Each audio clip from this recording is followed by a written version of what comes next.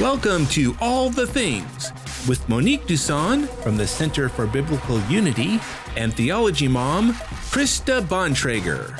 And now, here's Krista and Monique. Hello! Hey! And welcome. Welcome to Saturday. All right. Welcome to All the Things. I am Monique Duson. And I'm Krista Bontrager, also known as a Theology Mom. And this is the show where we talk about all the things related to God, the Bible, and real life. I'm just trying to make sure you knew. Okay. Make sure I knew. I was trying to make sure you were going to make it. Hey, well, there was that. There was that, but I did. Won't he do it, y'all? Yes. You guys helping us out on the show tonight is the one and only Miss Alicia Moss. That's right. And also helping us on the show this night and every night is the one and only Bob Bontrager. All right. Loving the hat, repping Burnside Lake there up in the boundary waters of Minnesota. And we are live, so we want to invite you to add your voice to the conversation. This is the show where we actually read the comments during the live stream. It always bothers me when people don't actually read the comments. Really? Yeah. Oh. Because it's like, what's the benefit of watching this live if no one acknowledged my existence? So hi, Nikki. And Emily, Minnesota, sitting out by the fire. Okay. Oh, what part of Minnesota? We just such happy memories. Where were we at? We were in Edina and St. Paul, but now see if Emily lives up on a lake, if she got one of those lakeside cabins or sitting out there up at the boundary waters. Ooh, I can picture that. That's so nice. That sounds like something out of like one of those. What was that? The name of that book? And it had that little boy, and he wore that hat with the little tail on it. Davy Crockett, is that it? That's Kentucky. That's a little farther south. Oh, whatever. It sound country. Sounds country. We at the boundary waters. I don't know. Dork. I don't know. I'm a city girl. You are a city girl. I don't deal with boundary waters. Yes. Jermaine is checking in from Georgia. Yes, out in Atlanta. Glad to have everybody here. We're going to be in Georgia soon. Are we? Well, yeah, in Pine Mountain. Oh, yeah, July. Uh-huh. Yeah. Yes. All right. So this is also the part of the show where we encourage audience participation. So make sure that you like the show, send the show to your enemy. Maybe this is just petty. So I do have like another personality called Petty Mo. That's what we call her. And she's just petty. But if you ever want to just like get under your enemy's skin, send them, maybe y'all differ on theologies. Send them our podcast. Petty Mo. The opinions of Mo don't necessarily reflect those of the rest of us. All right. Well, it's only you and me. What you mean the rest of us? But please do support the show. Share the show with a friend. Yes. This show is brought to you by...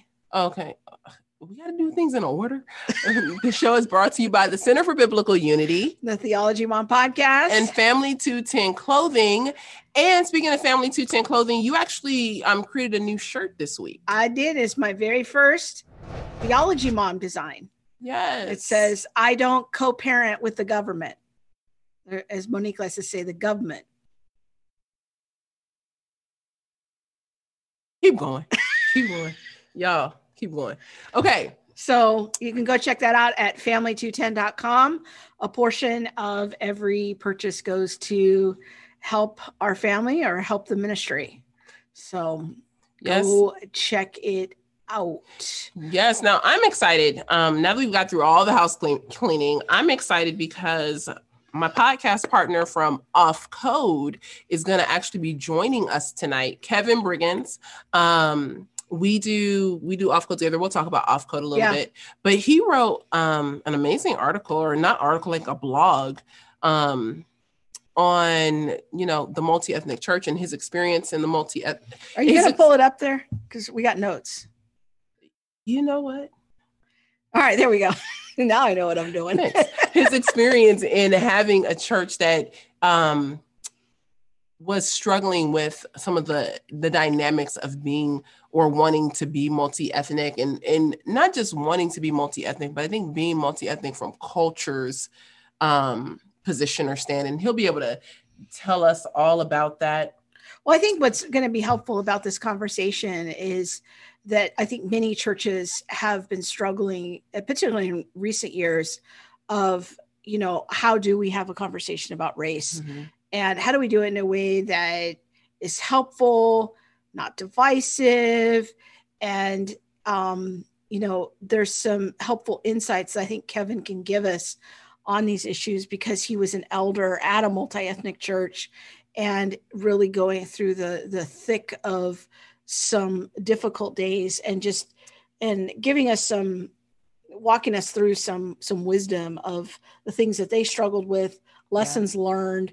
I think it's a good case study for describing what I think a lot of churches have been going through. And also we want to touch on, maybe his thoughts on George Yancey's new book, because he just finished leading a book group through that. And I think that may even have some connection to the wider conversation. So I would say with the amount of letters and calls that we take regarding how can I better lead a church that is, multi-ethnic, or how do we pursue a multi-ethnic congregation and things like that. I think a lot of pastors are just trying to wade their way through this cultural conversation. And I think Kevin's piece was really good in looking at, we need to stay biblical. Yeah. And what does that mean? So with that, let's get Kevin on here and welcome him to the show. Hey, Kevin. Hey, thanks for having me. Now, for those who really follow the ministry, Kevin's not new. He's been on the family meeting a couple of times, and you guys co-host Off Code together. But maybe a good place to start, Kevin, is just tell us a little bit about yourself. Like, don't give us your whole life story, just because as fascinating as it might be, but just give us a little introduction, and then maybe tell us how you found the ministry. Yeah, so I always like to start off with I'm a husband and a father. Me and my wife, Shalonda, we've been married 15 years, and we have 3 daughters. And during the time of the period of this blog that I wrote, which started as a Facebook post, I was serving as a lay elder in a predominantly white, Reformed, non-traditional Southern Baptist church.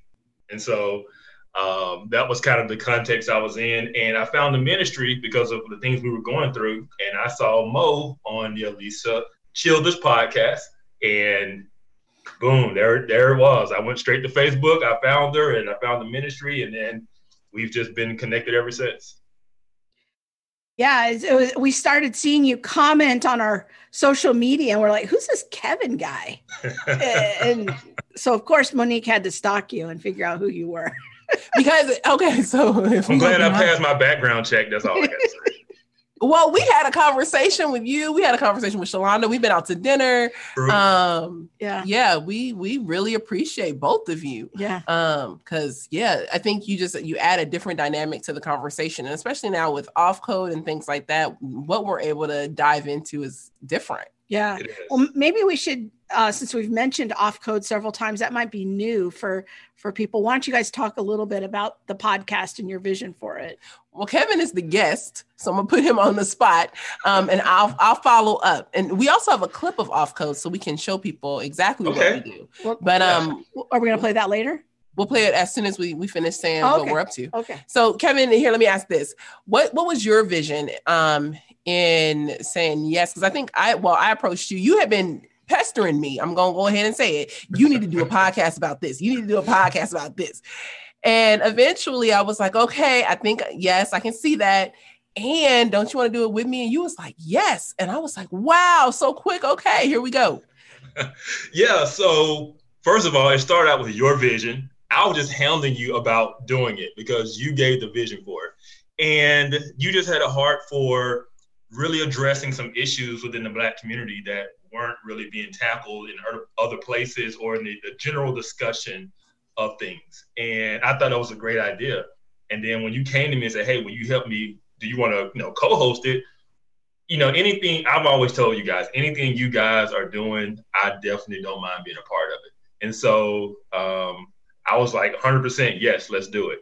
And so we were kind of going with a name for it. And I said, hey, what about Off Code? Because there's a thing in our culture about being on code, which means you kind of stay in line with the general message. You don't talk about family business in the street. You don't talk about things in mixed company, right? And so there's this idea that there's one conversation we have behind closed doors and one we have in the public.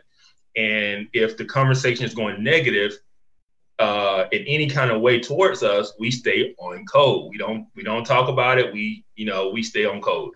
And so I wanted to break that. And I said, hey, let's call it Off Code and let's have these real hard discussions. And let's put it out there, these uncomfortable conversations. And then let's just have the full picture conversation out in public and let's see what happens. And so that's kind of what we've been doing. Yep. I remember the reason why I wanted to start it was because so many things were being blamed on whiteness and white people. It was like, I remember when Lecrae came out with that thing about we can't talk about abortion until we talk about whiteness. We can't talk about Black abortion until we talk about whiteness or white people. And, poverty was blamed on whiteness and white people and drugs. And I was just like, we can't blame everything on whiteness. Like if you get pregnant, you cannot say that you was lonely because of whiteness. Like all your actions and steps were because of whiteness. That it don't make no sense. Yep.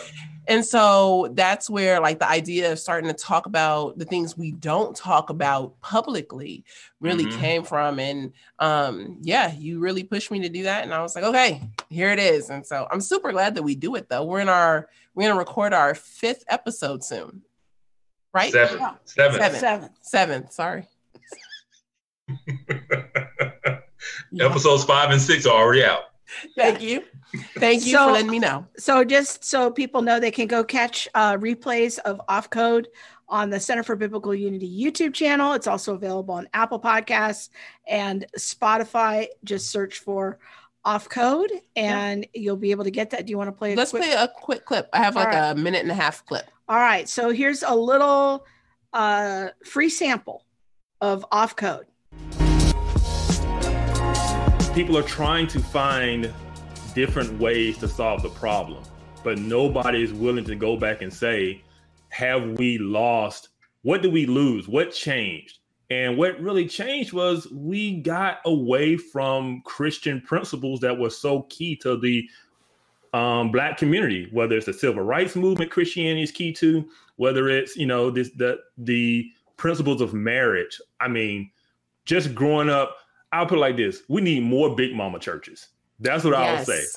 Yes. we have lost Big Mama's church, Big Mama's religion, Big Mama's church, faith, hope, principles, work ethic. We've lost all of that, all those things. And so I think if we're going to really solve these issues, we got to say, okay, what did we lose and what do we need to get back to? Instead of trying to come up with new things to kind of put band-aids on the problem instead of looking at the root issues. There it is. Now, for those of us who are, and what I love about the show, I'm going to tell you what I love about it as kind of an outsider, because it's a very educational show. You guys weave into the conversation a lot about Black culture, and that I think that people like me is like, oh, that's new. Like this term, Big Mama's church. Now y'all are going to have to explain what that is, because even when we filmed it, I was like, I have no idea what we're talking about here. We got a lot of questions about it on social media. So these are the kind of things that Off Code does, is it's letting us listen in on this culture, going kind of a cross-cultural conversation. So what is Big Mama's church? I actually had somebody walk up to me when I was at a conference and they were like, can you explain Big Mama to me? Big Mama's like, were you going to say it? Yeah, I was going to say, like, in the Black community, it was very, like a matriarch. And so Big Mama was always grandmama, and she was the matriarch of the family. And she was in church and you went to church and everybody went to church because Big Mama went to church. And in those churches were very, very deeply gospel-centered, gospel preaching churches, right? And there was a certain principle and ethic you were expected to live by. And, you know, we joke around about it now about, you know, don't be showing your knees. If, you know, that skirt better not be above your knees. No, just things like that. You know, being promiscuous was not a thing that was celebrated, or, you know, it was something that was really frowned upon. You carried yourself in a certain way. You took responsibility. You was hardworking. But most importantly, there was a big emphasis on hope and faith in Christ. And that drove everything. Throughout the civil rights movement, throughout slavery, the church was really key to the perseverance of the Black community. It was this hope of this eternal hope, not a temporal liberation of things. There was this eternal hope found in Christ that got people through. And we shunned that for kind of this political expedient type of movement and method of liberation on the here and now. And we really forgot about the bigger picture. And in doing so, I just feel like we need to get back to what's really important. And so Big Mama churches are just hard, traditional, gospel-centered, gospel music singing, you know, I will beat your behind if you cut up in church, you know, type churches. It was the church we grew up in, right? And so a lot of those churches just aren't the same today, right? And so I was just like, we need to get back to that hope and that foundation and principles that got them through those times. And we need to remember that and gravitate back to that. So that's yes, I can't believe you talked about having a skirt down below your knees. I remember going to a church in college, and because if your skirt's too short, you got to tell them what they do. Oh, they can give you a skirt. They got I went to one of those like a blanket to put over your knees. Cloth. Yeah, put over your legs. Yeah, you can't show your legs out, and you can't show your shoulders and your arms. The devil is a lie. We will not. So do they have like alternative clothes if you don't show up the right way? Well, I was going to say the church I went to when I was in college, I visited, and yes, they had another, like a little closet. Yeah. And I said, oh, yeah, yes. But yes, you can't, don't be coming not in the Lord's house, that unholy mess. We will not do it. So go check out Off Code and the wonderful conversations that Monique and Kevin are having over there. Again, you can find that just by searching for Off Code on Apple Podcasts and Spotify, as well as on the Center for Biblical Unity YouTube channel. There you go. Yes. There's our playlist. Thanks, Bob. That's it. So go check that out. So with that, let's transition into the conversation. Maybe, and again, tonight's conversation was kind of launched because of a Facebook post that we turned into a blog post over on the Center for Biblical Unity website by Kevin. And so that will be the written version of tonight's show. But maybe walk us back to setting some context in the church that you were in, kind of pre 2016 election, and what your vision was for the church, and what were relations like then in your church? Relationships were great.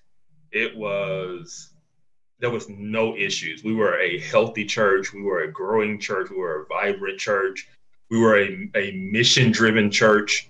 Where were you located? So we had recently located the end of 2015 from a suburban context to an inner city context. So we merged with a dying church in the inner city that had a huge property. So we were in a storefront in the suburbs. We were like just busting out the seams, running multiple services, that type of things. And so we really wanted to be in the city.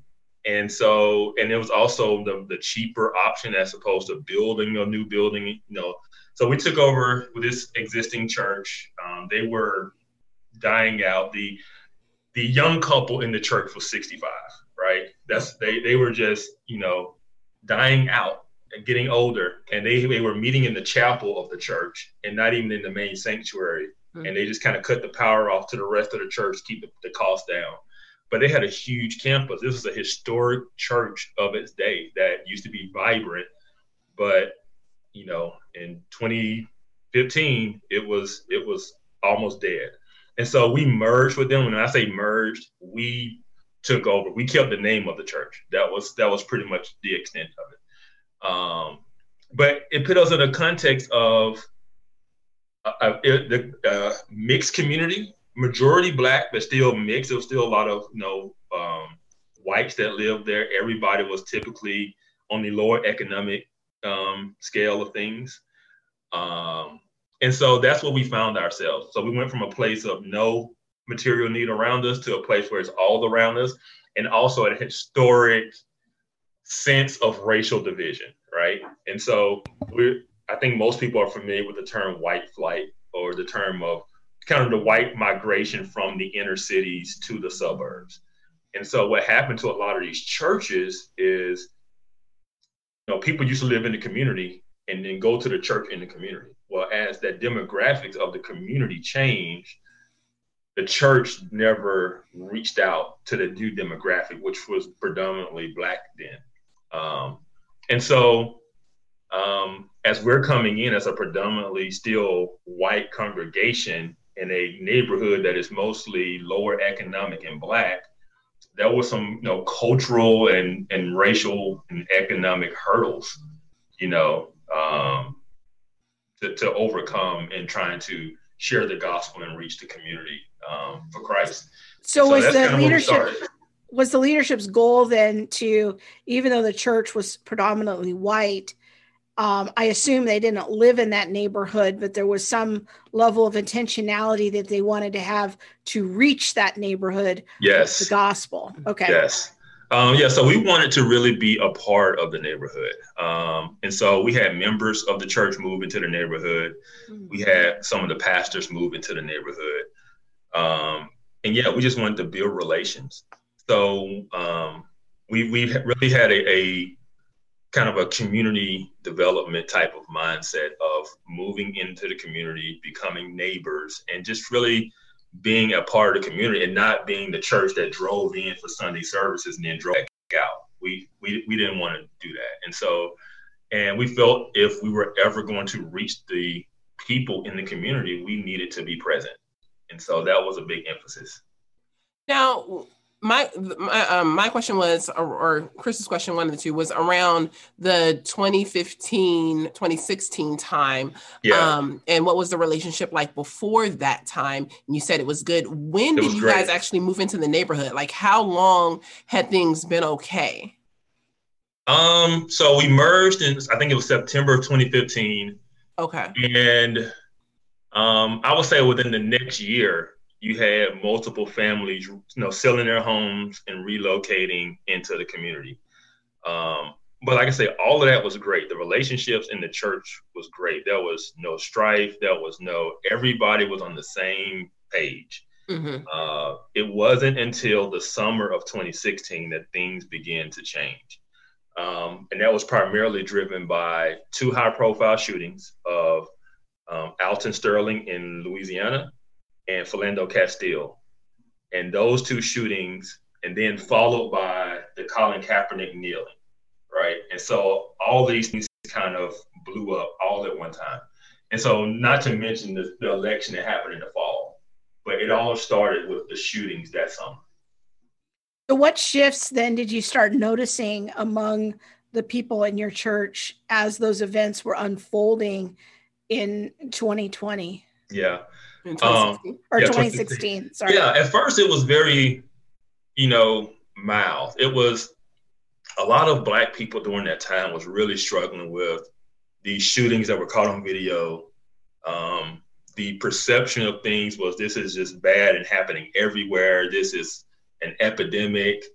And there was this real fear. And I used the example of my sister calling me one day, crying, and just telling me to be careful, right? There was this genuine fear of Black men being shot, And so I got to tell people, it doesn't matter if the fear is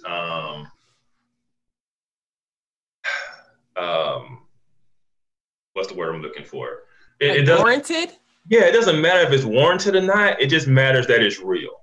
And there were people, even in our church, that was kind of really shaken up by those shootings and felt a certain type of way. And so it really started out as just kind of this concern of what's going on, these feelings in the community. And so the first thing we did was we held a I don't call it a panel discussion, but it was me and the lead pastor on stage. We did kind of an interview style, and kind of what we're doing now. He just got me to explain what was going on and why people were feeling the way they were feeling, and just kind of giving the church a broader understanding of what was going on, right? And why the Black community was responding the way it was and seeing things the way it was. And then we did a Q&A. And so people could just ask questions, and we were just trying to help shepherd and guide people through this. And at the time, it was like, okay, that was great. There was nothing controversial about it. It was good. What happened over time were some of the Black people in the church began to read things and be shaped differently and have a different view and post certain things on Facebook. And Facebook is really where it got ugly, because as they posted certain things that was very, I would call it inflammatory, and other people in the church responded to it, it just spiraled. It just got really bad. What would be an example of what they were reading? Help us understand that. And, we want to make it clear. It's not about like targeting how the Black people in the congregation were responding. It's I'm sure there was inflammatory remarks made on both sides. On social media just has that way of bringing out the worst in us. Yeah, it does. But if I'm going to frame like what really was taking the church down, it was one side posting and one side responding predominantly. And the things I would say they began to read more than the most influential person in this whole thing is James Baldwin. Wow. And yeah. And so James Baldwin became very influential with someone in our church, and that kind of led them down the rabbit hole of other things. Now, for those who don't know who James Baldwin is, or that's a new name, maybe you guys could kind of summarize some of his ideas or his impact. Go ahead. Yeah, so James Baldwin was a Black writer and activist within the civil rights movement, 50s, 60s. He was very bold in his statements and his proclamations. He was very bitter and very angry also. And he was also gay and an atheist. So he's a Black gay atheist who is just really angry about the oppression, discrimination. I mean, you got to think he's writing in the 50s. This is, civil rights movement. This is schools being desegregated. This is Emmett Till being killed. This is a lot of things going on, hot button issues. Then the civil rights movement, then Dr. King's assassination, Malcolm X's assassination. So that was a lot of things that was going and shaping his views at the time, along with his self-image of himself, who he was. I am a man. Like, there was just a lot that went into his writings, and he became very influential with a particular person in our church, and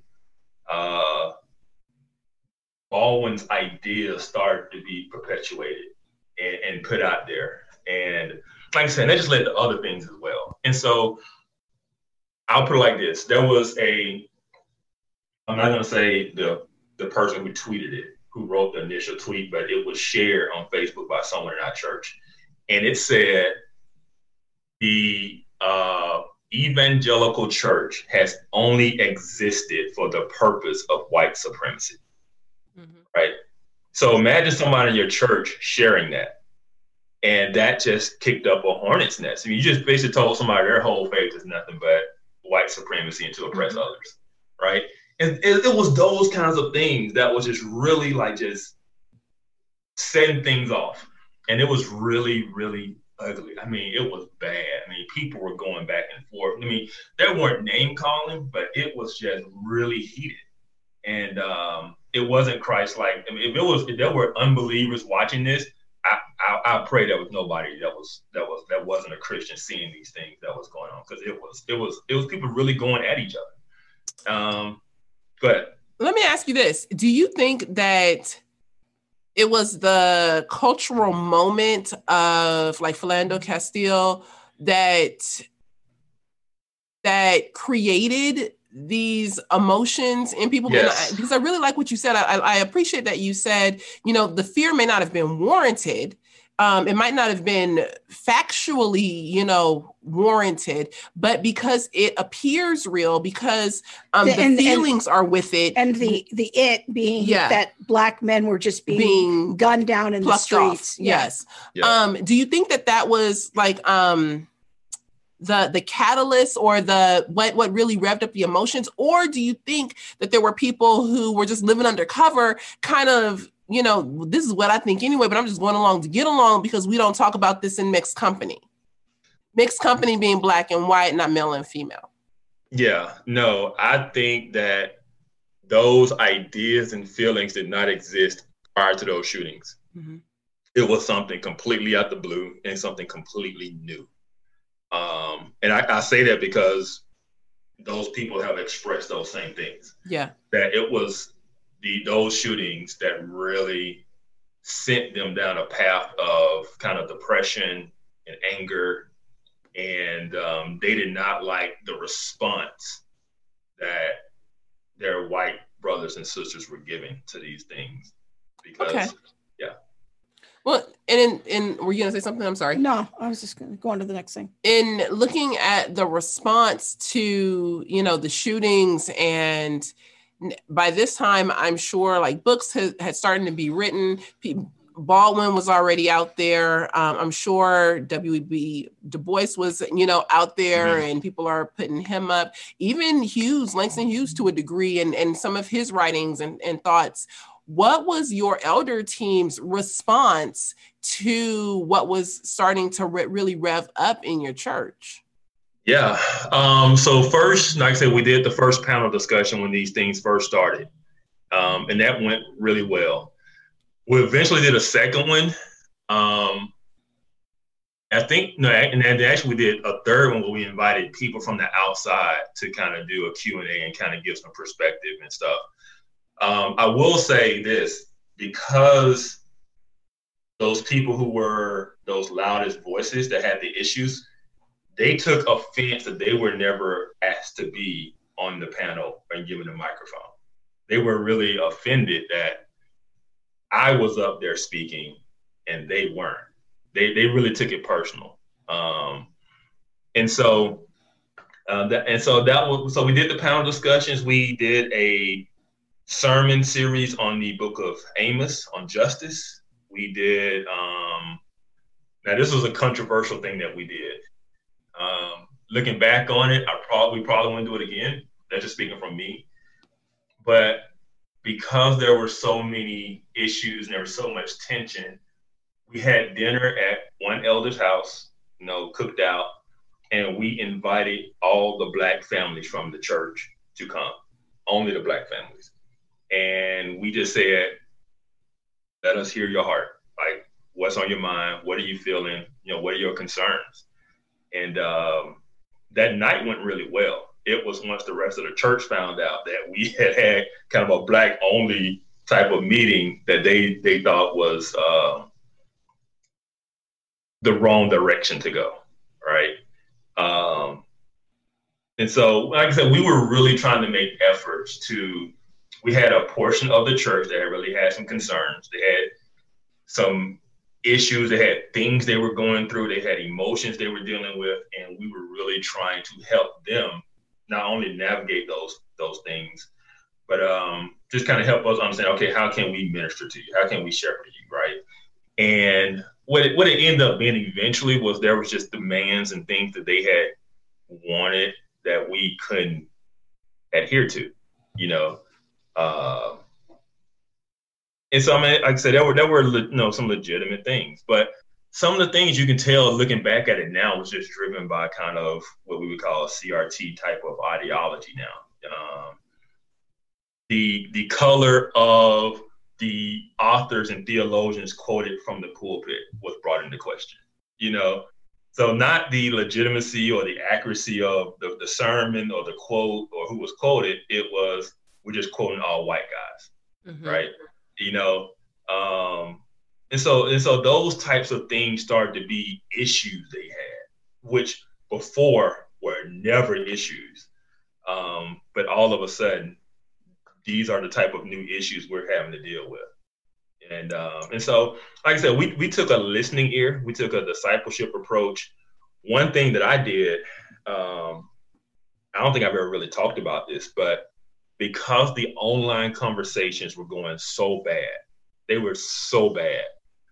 So when you start a group on Facebook, it can be a public group, it can be a private group, or it can be a secret group. I started a secret group, which means that if somebody searches for it, they can't find it. And I took all of those kind of white conservative, the people who were really arguing back and forth in the fight. I invited them to the group and I said, we are going to have a real hard conversation about these things. I was the only minority in the group at the time. And I said, let's hear it. Because anything that was said publicly was met with the accusation of racism, which has shut everything down or made everything defensive. And so I said, no judgment, no nothing. What are your thoughts? What do you have? And they started, firing away. And I started responding and answering, and I realized very, very quickly that they were just ignorant. And like from the definition of the word, they needed a history lesson. They did not understand the history and context of things. And I had to realize too that, we were living in the South, but everybody's not from the South. The things I grew up with learning, I realized they had no clue, right? No, like a lot of people now have heard of Tulsa, the Tulsa race riot. They had never heard of it, right? They had never heard of, outside of like maybe the 16th Street Baptist Church bombing, right? They might have heard of that. But just the general history of things that had happened in the South and the Jim Crow era and stuff, like they had never heard of redlining. They just had never heard of these things. And so that group just really turned into a history lesson at that point, and eventually I invited our sister, Lisa Robinson Spencer, because I didn't want to just be the only, minority voice, but I wanted to bring people in I felt could handle the discussion without being sensitive and without being combative and can just really be patient and understand and have the conversation. And so Lisa is great at that. And so I invited her in. She said, absolutely. And she started, answering questions and having conversations. And it was really going well. And so that was one thing that we did that I thought was, I would call a success to a degree, was just kind of help them understand the history and why the Black community was seeing things the way they were seeing them. Why is this guy that's shot in one state viewed as an attack on the Black community? What is it about Donald Trump's words that make them say, nah, this is racism. This is Jim Crow again. This is, as Joe Biden said, they're going to put you back in chains. Like, people were really afraid of these things. It's like, why are they afraid of these things? Well, you got to understand the rhetoric of the past. You got to understand what law and order used to mean. Right. And so just giving people an understanding of those things was helpful. And so that's one thing we did. We did a book club. So the people who were mostly engaged on both sides, we invited them to sit down and have be a part of a book club. We went over George Yancey's first book, Beyond Racial Gridlock. And we said, let's have a book club. We invited them in. And the people, the Black people in the church that had the biggest issues refused to be a part of it. And so we didn't not have the book club. We just invited others who said, yeah, they would be a part of it. And it was really productive. And out of that book club, we produced a white paper on justice and race that was collaborative from people from both sides of this kind of Not the most extreme people, because they refused to be a part of it, but we brought other people in, and then we had a kind of a Q&A with the church where we presented the white paper and we talked about things and kind of put it out there. And so those were kind of some of the steps we took to try to bring the church through these things. As I said in the blog, we really took a discipleship approach to get both sides to understand where the other was coming from. It wasn't to say, hey, you're right, you're wrong. It was simply to say, you need to understand where they're coming from. You don't have to agree, but people were demonizing one another. They weren't seeing each other as human, as brothers and sisters in Christ. And it was both sides seeing the other as a threat. And we just really wanted to bring understanding, because when you have a church, you're in a diverse church, you're going to have a diverse set of opinions, right? Everybody isn't going to be very conservative. Everybody isn't going to be, kind of social justice minded. But you need to understand where the other person's coming from, and just willing to fellowship and be in community with one another despite not agreeing on some of those things. But what we found was that at the time was not possible. Before you get into all that, okay. I want to echo a couple of things that you said there.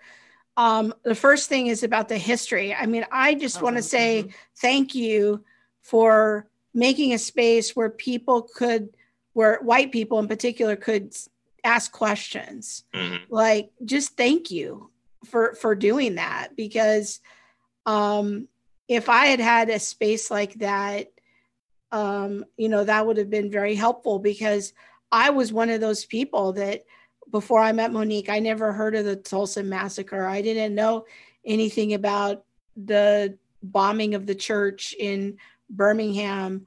I didn't even know about that until we went to visit there last year. I had never heard of it.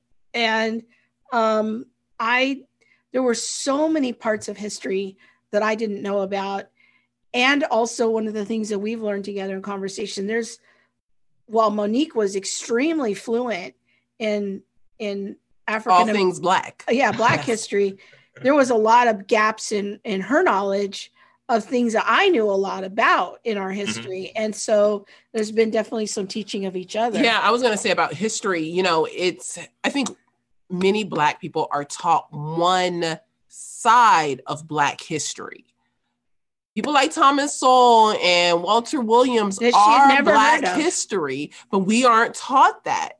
Yep. And I mean, how amazing, how prolific, how, smart are these people who are Carol Swain, a part of Black history that we aren't told about. So I knew every injustice basically that had ever happened to Black people.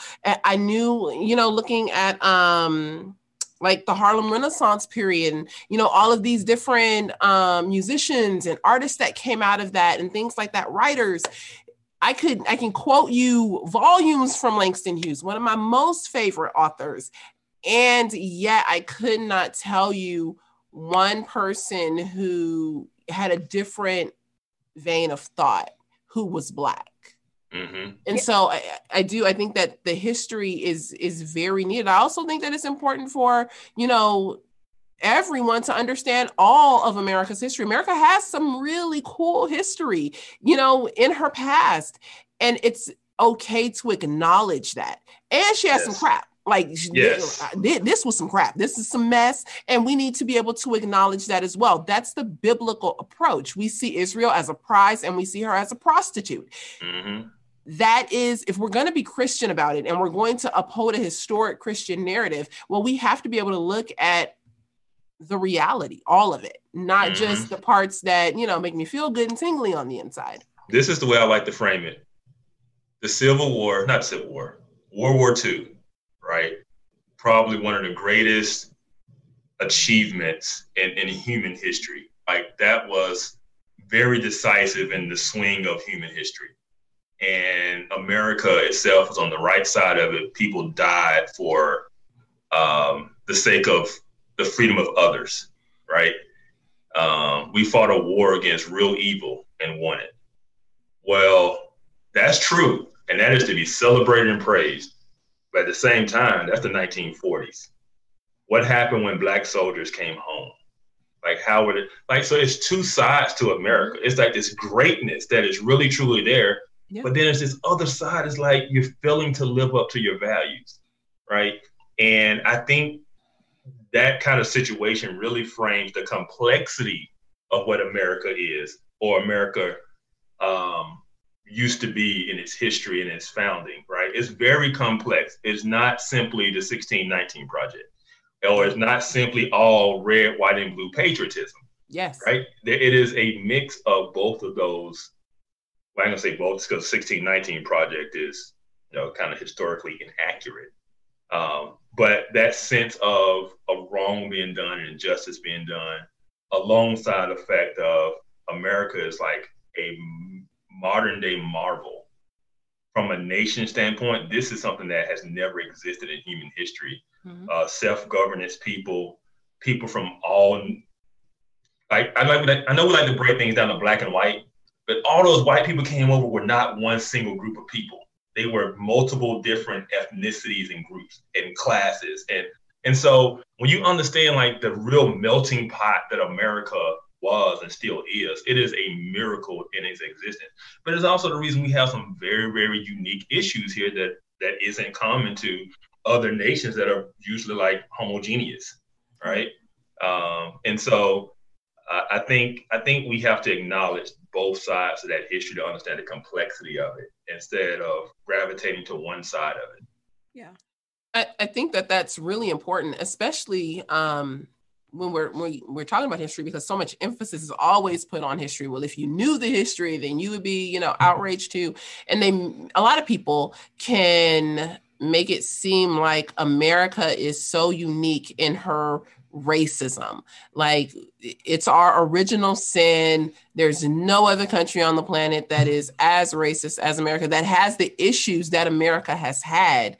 And in reality, the dynamics that you're talking about within our nation of being this, like coming home from World War II, there's this red, white, and blue. Some soldiers are really celebrated and things like that. But then you have another group of soldiers coming home from the same war who weren't celebrated, who didn't get the honorable mentions and, the celebrations and, all of that hoopla and things like that. And is that not the condition actually of us as individuals, the greatness that we can possess and be, and yet the horrible, sinful mess that we can also be? And that is part of every condition in every country on the planet.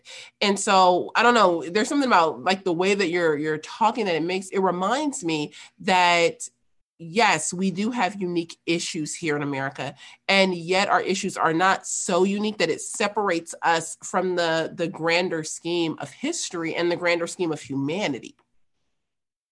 100%. And I'll just say, if anybody hasn't traveled the world, they might think that, hey, America is unique in its issues of racism or ethnic or tribal. It is definitely not. It exists every corner of the world. So I mean, I've had friends who were missionaries in Turkey, and they would say black, white has nothing on the hatred between Turks and Kurds, right? It is a real deal. And so we just need to understand this is a human condition, not an American condition. And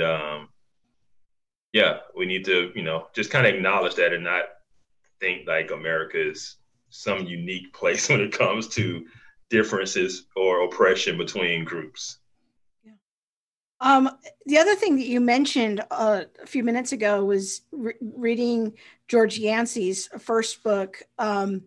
And I would love to have you talk a little bit about Yancey's model, because he might not be familiar to everybody. But I think your perspective could be helpful. Plus, you just finished leading a group through his second book, his George Yancey's most recent book, and also on race issues. And Kevin is one of our book group discussion leaders at Center for Biblical Unity. So maybe just talk to us about Yancey's model and what that is, and then maybe any thoughts you have about, was that model effective in your own church situation as you look back on that now? Yeah. So Yancey, his motto is what he calls collaborative conversations. And what he wants to do is take people on, in his latest book, he only focused on 2 groups, and that's what he views as the colorblind group, which kind of, we would say, white evangelicals typically fall into. And then he had the anti-racism crowd. And so those are kind of the 2 competing ideologies on the topic of race. And his idea is to come together. Everybody gets a seat at the table. Everybody gets a voice. And we, active listening. I will say this. He has some really good kind of recommendations for just general conflict resolution, right? If I was doing marriage counseling, there's things in his book that I would recommend, like active listening, being slow to speak before you, making sure the other person is heard. But from my position, and because like I said, we really tried his model the first time. And this is where I think Yancey kind of misses a certain point, and it's really important. He frames a lot of things in terms of interest.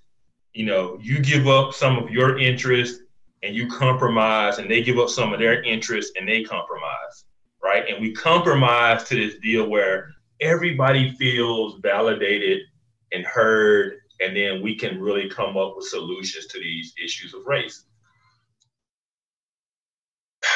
Where his model doesn't work and where his model kind of misses the mark is he frames everything in a framework of interest. You have a certain interest, you need to give up your interest, you need to be able to compromise on your interest.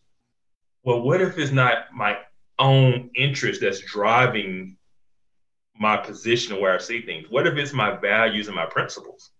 How do I compromise my values? Right? And I think by not acknowledging a lot of people are coming from a position of values, like take the colorblind model. Now, I don't agree with the way he defines colorblind. I define colorblind, and I believe most people define colorblind as the practice of not showing partiality for or against anyone on the basis of race, right? Colorblind, treat everybody the same, not on the basis of skin color. To me, that is a biblical principle. I'm not going to compromise on a biblical principle for the sake of some type of outcome of racial harmony, right? And I think that's where he kind of misses the mark in his evaluation of things, and why I believe his model doesn't work in a church, because a church is built on principles and biblical principles and values. We can't simply compromise those for the sake of some unity outcome, right? Especially when you're dealing with some things on the other side that might be anti-biblical, right? And so that's where I think he doesn't really address things, where his model really doesn't work within the church, because in the church, you have to stand on your convictions a lot of times. And that doesn't, telling me to compromise my values, you can tell me to compromise my interest if it's just kind of self-interest, right? But I can't compromise my values. I can't compromise my principles. And so that's where I believe his model, where it's well-intended, and Yancey's a really, really good guy, I think it's not going to be effective or reach the goal that he wants, because he's framing everything on interest. And most people, I don't think, are coming from their self-interest. They're coming from their values and their principles. And so that would be my kind of broad kind of stroke claim or review of his approach. Monique, do you want to weigh in on that? Because I know you did a deep dive into Yancey's book. You wrote something for Christianity Today. There's a short piece. We published the longer version also on our blog. So yeah, I agree. I do think that when it comes down to bringing everybody to the table. Everybody can come to the table, but at the end of the day, how are we going to know who's right? How are we going? And there is an objective truth that will allow you to know what is right and what is wrong. We have the good, true, and beautiful in Scripture. And so when we look at the Scripture, how are we allowing Scripture to adjudicate what is right and what is wrong? If I'm just sitting down at the table, it's cool, we can eat. I'm not trying to wish you any harm. I don't want you to starve. But at the end of the day, if I got to make a choice between your interests and the Word of God, I'm gonna have to lean over in this camp. And at the end of the day, I am probably going to look like the divisive one. Yep. And so that's kind of where it rubbed for me. I wouldn't even say the divisive one. I said you're going to come off from his approach from being the arrogant one of feeling like you have the truth or the right way. Well, right? And that's the exact thing I was going to say. Is that there's a line in the book where he says that just because we're Christian, we can't act like we have the Word of God, like God has said. And I'm like, but God has said. And do you remember that part in the book? Yeah, absolutely. And so that's where, and I was clear, and they kept it in the Christianity Today piece, and I think I expounded upon it in the longer piece, is that no, as Christians, we must act like thus saith the Lord, because thus saith the Lord. Like if I don't act like thus saith the Lord, my whole faith is a mess. So it's a wash. Yeah. I can do what I want because really, maybe he said it, maybe he didn't. Yeah. And his whole premise is built on compromise. And I understand that from a conflict resolution standpoint. Yes. But when we're talking about values of biblical principles, compromise is not the word I would advise. Right? Sometimes you have to stand on truth regardless of what the outcome might be. Right? Yeah. No, I agree. I think that's enough on the end, because that'll take us down a whole different track. But let me ask you, let's go back to your church story. What was the ultimate outcome? I mean, as you said earlier, you took a discipleship approach, you and your elder team, you did some things, you were trying to help people get on the same page, used some pretty creative tactics, I think. What was the fruit of that, and what was the outcome? The loud Black crowd eventually left. They left first because they could not continue on under the white supremacy, right? The oppression of white supremacy. And because they viewed everything as simply, if we didn't go along with their recommendations or their thoughts, or we didn't, put them on the panel discussion and hand them the mic, then it was simply trying to maintain the status quo, right? It was simply whites trying to maintain their power, not willing to give it up, right? And then you put it in Christian language, right? They would say that was repentance, right? Or justice, to hand over that power to them, right?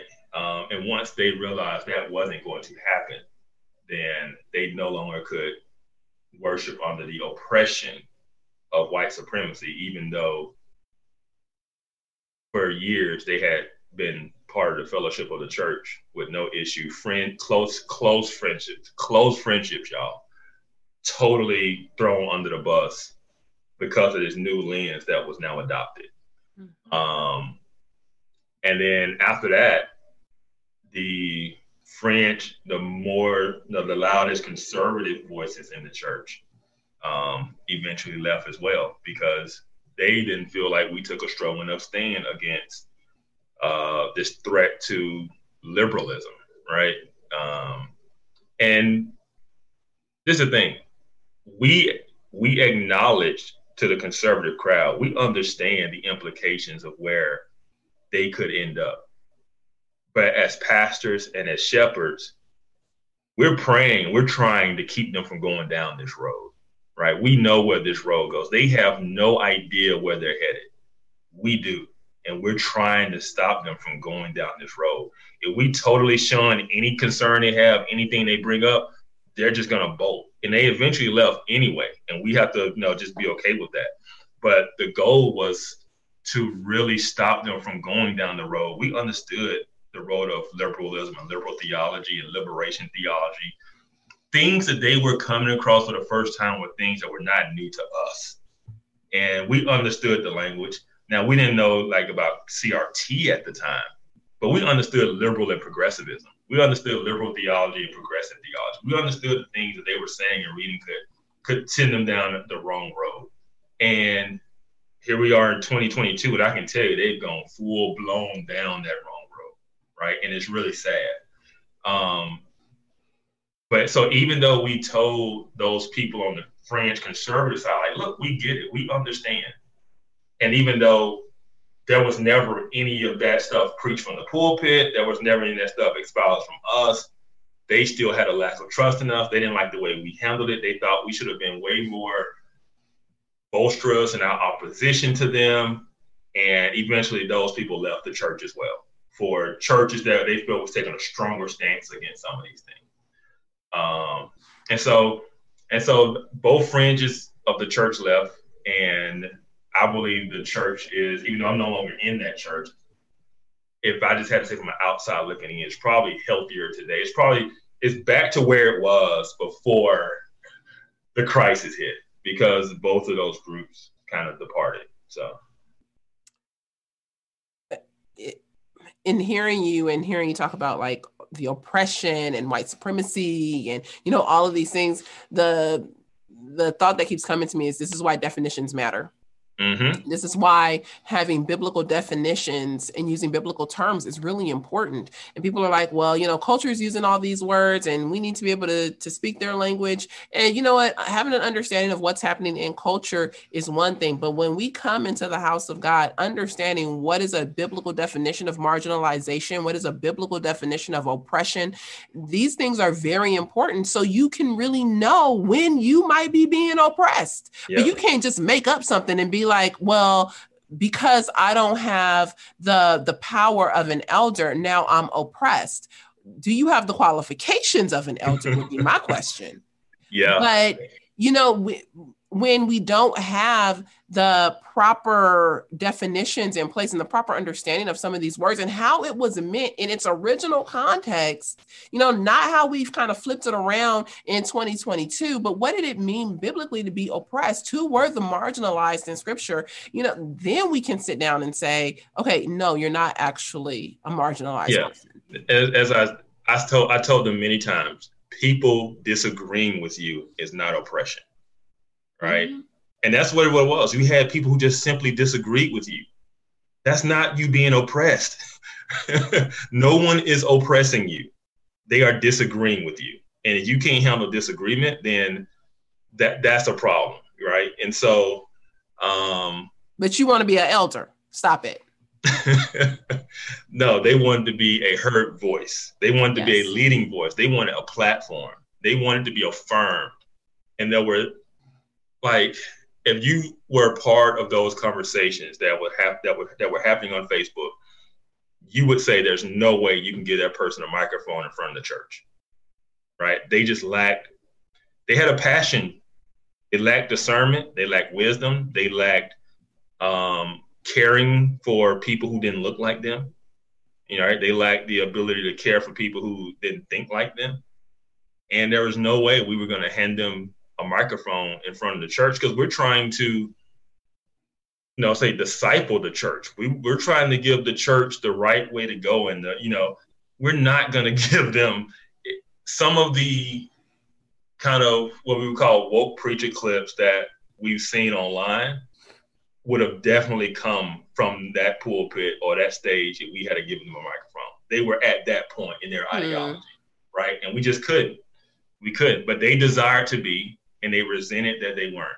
And that was one of the biggest issues they had, was they weren't asked to be up there. And then that was directed at me because I was up there, right? And that made me the token, even though, as I explained, the different things that I was doing, it wasn't the way they would have approached it. It wasn't the steps they wanted to take. They didn't care about bringing people along.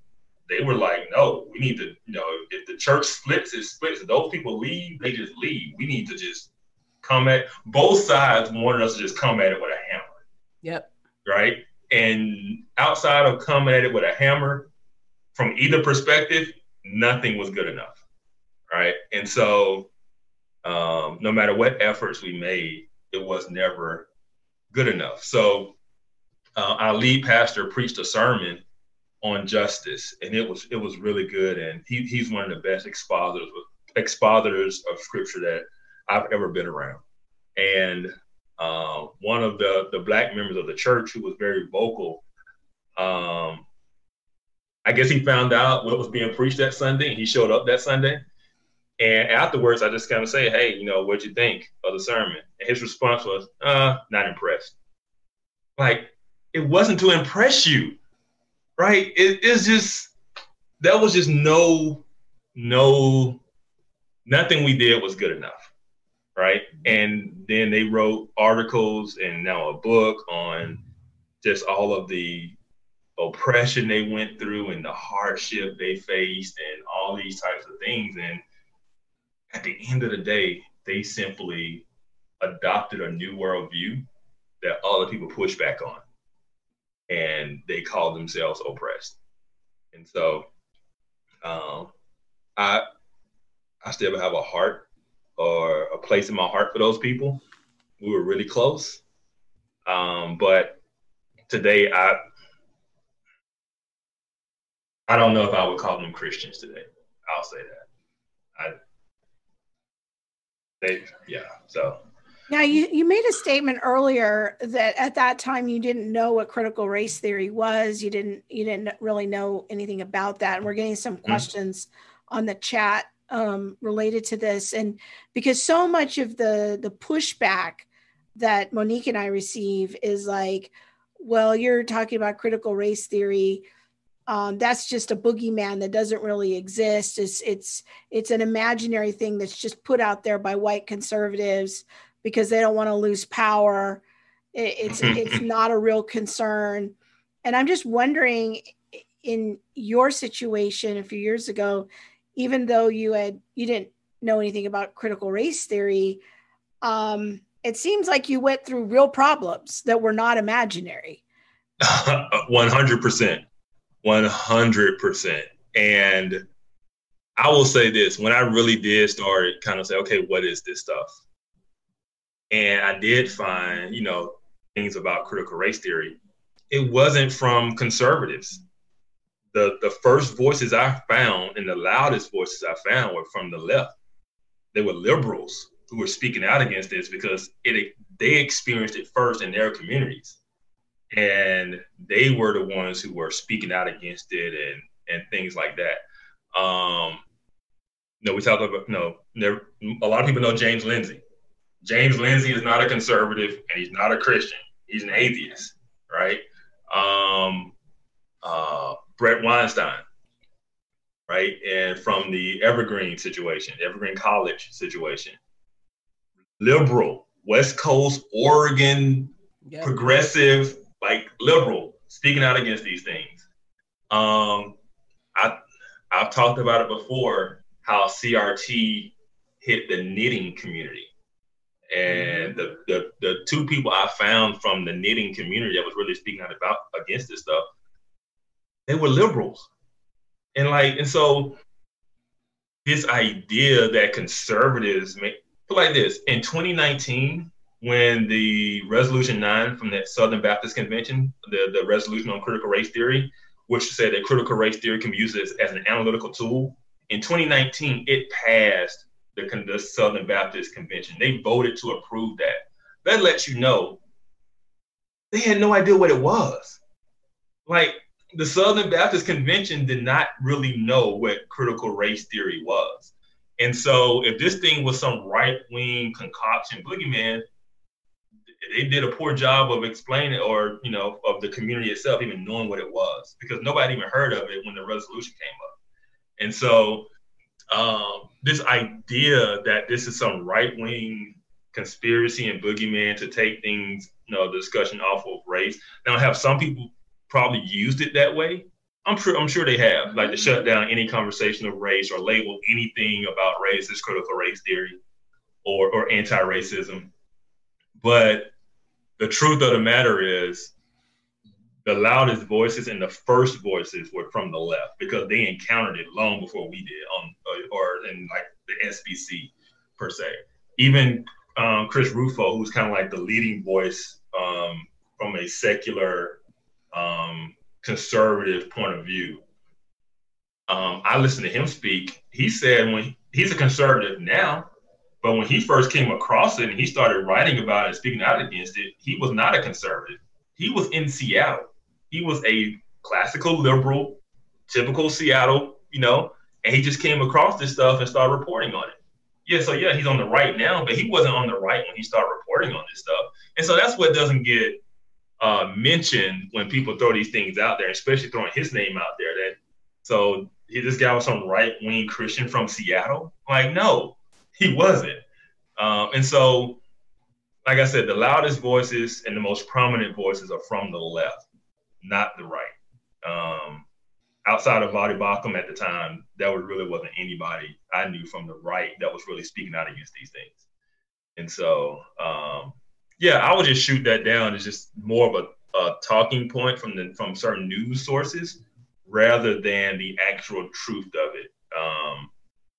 And I wrote about it in my Facebook group that I have a friend that I met, and she is in California. She's not a Christian. She's a classical California liberal, Democratic voter. And we were at a work event, and she just kind of started going this mini rant about how she's been a Democrat her whole life, but now she feels like she's forced to vote Republican. And she said, my views have not changed.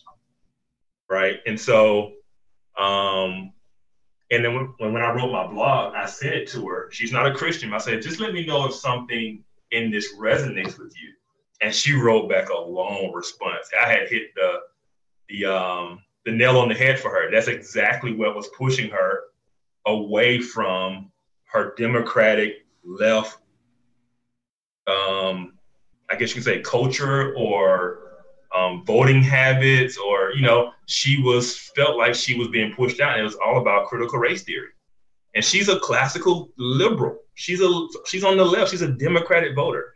And in the secular side, you see it now with Bill Maher, who's like the ultimate liberal, Democrat liberal. And now he's speaking out against it.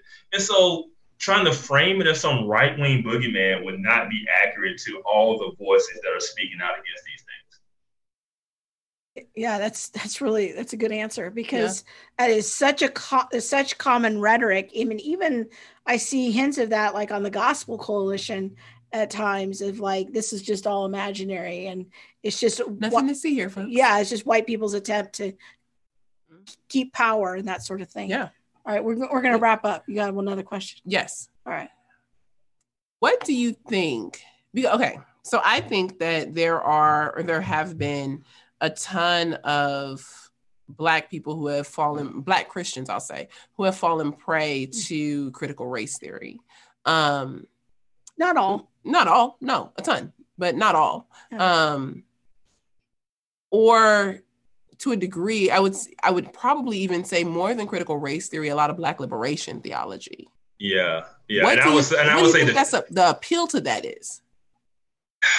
I think critical race theory gives some credibility to how a lot of Black people have always felt, right? And this idea that, all white people are racist, racist or racism, racist intent or racism is behind everything. It's the motive for everything that is done. And so once you have a academic kind of, theory put behind it, it's just kind of affirming to what you've always heard from a rhetoric standpoint. And so I think that's part of it. I think the other part of it is it makes us not just the victims, but the innocent ones. It gives us a sense of innocence, right? And so anything that has happened in our community, any issue in our community, can simply be placed on something from the outside that has occurred or happened to us, and it continues to happen to us, right? So there's no internal responsibility. We are simply the innocent ones. That's why liberation theology is so appealing. It gives a sense of innocence, and it gives a sense of being on the right side, you know? And I think that's what critical race theory kind of continues to perpetuate, this idea that we are on the right side. We are the victims. We are the oppressed. God is with the oppressed. And so, therefore, you know, racism doesn't go away. It simply mutates. It simply changes in form. And so my coworker who had an attitude with me, or my boss who doesn't like me, who didn't give me promotion, is because of racism. It's systemic. That's systemic racism because I didn't get promoted, right? And so it can just be, it's the catch-all answer for anything in my life that happens to me that I don't like. And that's appealing because it gives an out. It wasn't that I wasn't the best at the job. It wasn't that I have a bad attitude. It wasn't that I haven't built the right relationships. It was simply racism, you know, and systemic. And we need more Black people in hiring decisions so that Black people can be promoted, you know. Which I wish there was a way, like I'm thinking so hard. How do you help people to see that attitude, that heart posture never really propels you to the place where you desire to be? Because you're technically always under somebody else's thumb. Yeah. You know what I mean? Yeah, you say that, but right now, man, that position is very, very prominent and powerful in our society today. That position is hot. Like, it's hot. It is hot. It is hot. Yeah, because the overwhelming kind of the feel of the culture is nobody wants to be racist. And so it's almost like you got to have a reason not to promote the Black person, right? Yes. And so, yeah, having that position now is very, very popular. And so it's rewarded. Some of the people in our church who have gone on to be very prominent voices and get very, very large and nice platforms, right? With that view, why would you change it? You're being rewarded for it. That's so true, because Brian just put something in the comments on YouTube, and I want to address it. Said Brian Texan on YouTube said, Black person is never at fault for bad choices and decisions. And I think that's a lot of what we're seeing in our media, like you're saying, like, you know, if we want to look at, you know, shootings and things that are happening in the inner city and, you know, all of that kind of stuff. No, I don't hear a lot of people talking about, you know, personal choices and decisions and how are we holding people accountable and things like that. And yet your voice or my voice is not going to receive the platform. No. You know, it's like, while there is one ideology, and it comes down to ideology because we share the same skin color. So one ideology it appears to that there is a pass on a lot of things. But then on the other side, I feel like I'm held under scrutiny all the time. Like, I can't believe Monique said this or Monique said that. And, you know, people write in or they hit me in my DMs and what did you mean by this? And, you know, so you're held. Some people aren't held to decisions, or not every group, I would say that, but I think it falls more on the lines of ideology, not skin color. Yeah. And I'll say this too, just looking back growing up and even now, I don't think we realize how much of the Black community is driven by conspiracy theories. Like, when we say we're not at fault for anything, we have a conspiracy theory for white people doing everything to us. I mean, they're responsible for rap music. They're responsible for drugs. They're responsible for the police. They're responsible for, you know, unwed mothers. Like, everything in the community is the responsibility of some effort by white people to oppress us and hold us down, no matter what it is. And so I don't think we realize how much we've gravitated to conspiracy theories and that really shaped the community. We're going to talk about that on Off Code. We should. Yes. We should. All right. We are definitely over time. Thank you so much for being with us and for breaking down your experience and allowing us to kind of take a peek into your experience as a case study for, when a church doesn't, when they wrestle through, some of the cultural issues on race that we're seeing today. We appreciate it. And I'll be seeing you on Off Code. Absolutely. Anytime. And I just want to say with the blog and with this tonight, I just hope, I know with the blog, a lot of people told me in church that they were encouraged by it. It kind of gave them something to go off of. And I hope tonight just brought some more clarity and kind of direction in that. So, yeah, thanks for having me on. Well, thank you. Thank you very, very much. Thanks, Kevin. We'll see you soon. Yep. Yeah, have a good one. All right. Bye. So I'm curious what takeaways or do we need to read the comments? No, I'm just reading Candy's comment on YouTube. On YouTube. She said, LOL, so true. Sometimes I'm like, white people did that to us too. Like telling you everything. Like the I retweeted the what's that girl's name? The guy who played in the Pirates of the Caribbean, Johnny Depp. Oh. And Johnny Depp and whatever his wife's name was or is. But somebody put on Twitter, they wrote like a whole blog about it. And they were like, if a white blonde woman can be found, I guess, guilty or whatever, like it didn't go in her favor, what does this mean for Black women everywhere? I was like, and so I read the article, and a lot of it is like, when you kind of parse through it, to me, it was talking more of like white male patriarchy. Like, if the white man can do this to a white woman, a blonde white woman at that, like, what does that mean for me? I was like, it don't mean a dang thing for me. This is a lie. This has nothing to do with that, but it is the white people's fault again. I'm sorry. I don't know what to tell you.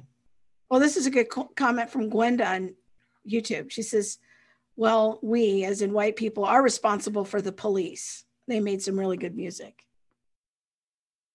That's kind of funny.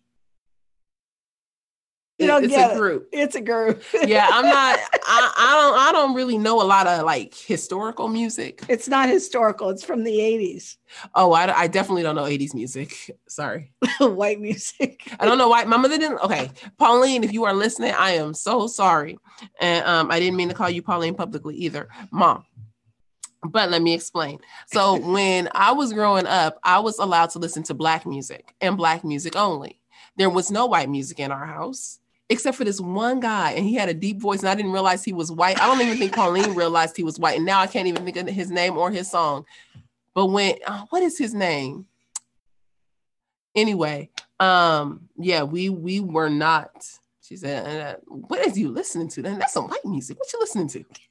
Yeah. Mel says your honesty and self-awareness are so incredibly valuable and needed. Thank you. There was a very nice comment earlier about Kevin, just how much discernment that his church showed and making him an elder, and just how wise he is. He is. Okay. That's why we love Kevin. He very wise. You know who we really like is Shalonda. That's who we really like. I don't think we're getting Shalonda on this show. No, not Michael Bolton, Gwenda. It was another guy. He sang, I have to go back. I'll have to find it.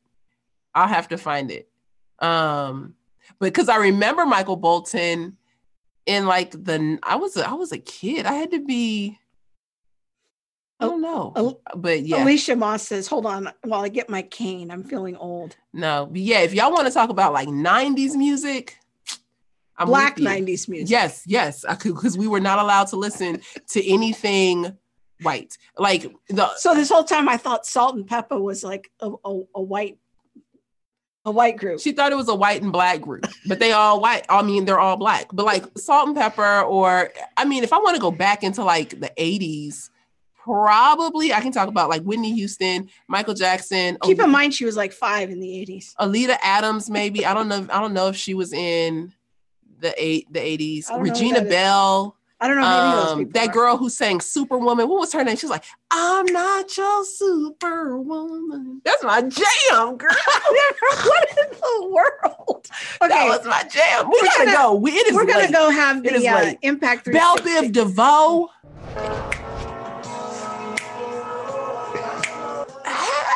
Thanks to Kevin.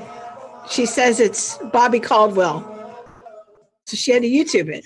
Now turn that off. We're going to get a copyright strike. All right. Yes. That was Bobby Caldwell. Now, my mama would play some Bobby Caldwell, but I don't think she knew he was. I bet she don't know today he white. Because I remember when somebody told me, you know he white. I said, the devil is a lie. What you talking about, Bobby Caldwell?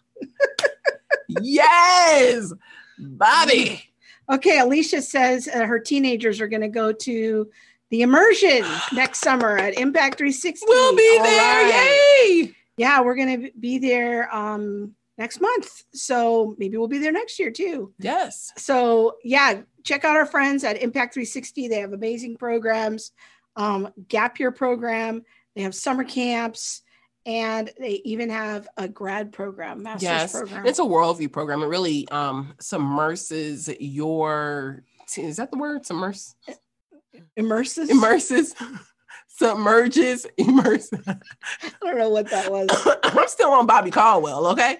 They really dig deep and bring your kids, your teens deeper into their worldview and understanding why do they uphold a Christian worldview or do they uphold a Christian worldview? What does it mean? And then they look at some relevant cultural issues like progressive Christianity, critical race theory, deconstruction, and say, why is this not in alignment with the historic Christian worldview? Yeah, so we're one of the speakers, our friend Elise Childers. Why we're getting tired. It's been a long day. You know what? So we're in our office. Sean McDowell and others. Our friend Brett Kunkel. Uncle Kunkel. Girl, we ain't talking about that no more. Okay. So we in our office and the air conditioning broke last week. It's so hot. And so right the now. air conditioning people are only coming on Monday. Y'all, we done. It's so hot. It is. That's why I had to take my jacket off. I couldn't with the jacket during the show. It is hot. At one point, the heat was blowing. I could feel it. I'm right under the vent. It was just like a warm trickle. People, I cannot.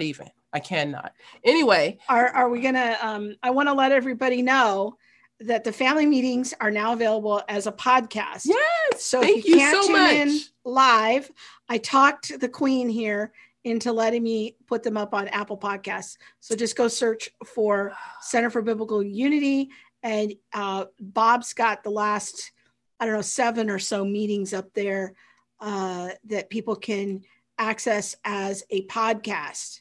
So go check that out. You call me the queen as if I, do something weird. I am not. No, you are the queen. I am not. Stop it already. Anyway, you guys, we are so grateful for you. Thank you for hanging out with us and just sharing and doing, the life and the show with us. We're appreciative. We're grateful for you. Yeah. Check out Theology Mom at theologymom.com. See what's going on her page. If you haven't listened to her interview with Carl Payne, Dr. Carl Payne, check that out. It's on deliverance. Yeah. And it's a very well done conversation. It's not like a Uber, NAR circus. Yeah, it's not a circus. No one's talking about gold dust and things like that. And if that's your thing, then but we're not talking about that. We're really taking a conservative look at deliverance, and is that something for today? And then check out. Go ahead. I was going to say next week, we're going to be at the Women in Apologetics Conference. So we're going to be actually doing a live show for the first time. So next week, when you tune in, you're going to be catching a replay that we will have done on Thursday night as a live show. We've always wanted to do a live show in front of a live studio audience. So you'll see the hijinks with one of Monique's old college friends. So we're looking forward to that. My college friend's sister. Yes. So college acquaintance. Yeah. Super thankful for you. Also check out the Center for Biblical Unity. Follow us if you're not. Get in the conversation. We're talking about everything related to race, justice, and unity, but from a historically Christian perspective. And it's interesting because the things that unite us are really the things that we're focusing on. And what does it look like to have a historically Christian position, not just around race, not just around justice, but also around things like the LGBTQ plus conversation, the things on SEL or, any of the critical social theories, progressive Christianity, deconstruction. Yep. So we are definitely wanting to take a unified approach, being unified in our theology. So do that, and we will see you. Well, we'll have our live show, but it will play on next Saturday. Yeah, so we'll see you live again, God willing, in 2 weeks. Good night, and God bless. Good night. Thanks for listening to All the Things. Be sure to subscribe to our website at allthethingshow.com and find us on YouTube, Facebook, Instagram, or wherever you stream your podcast. Be sure to hit that subscribe button and the bell so you'll receive alerts when we post new shows. We'll see you next week.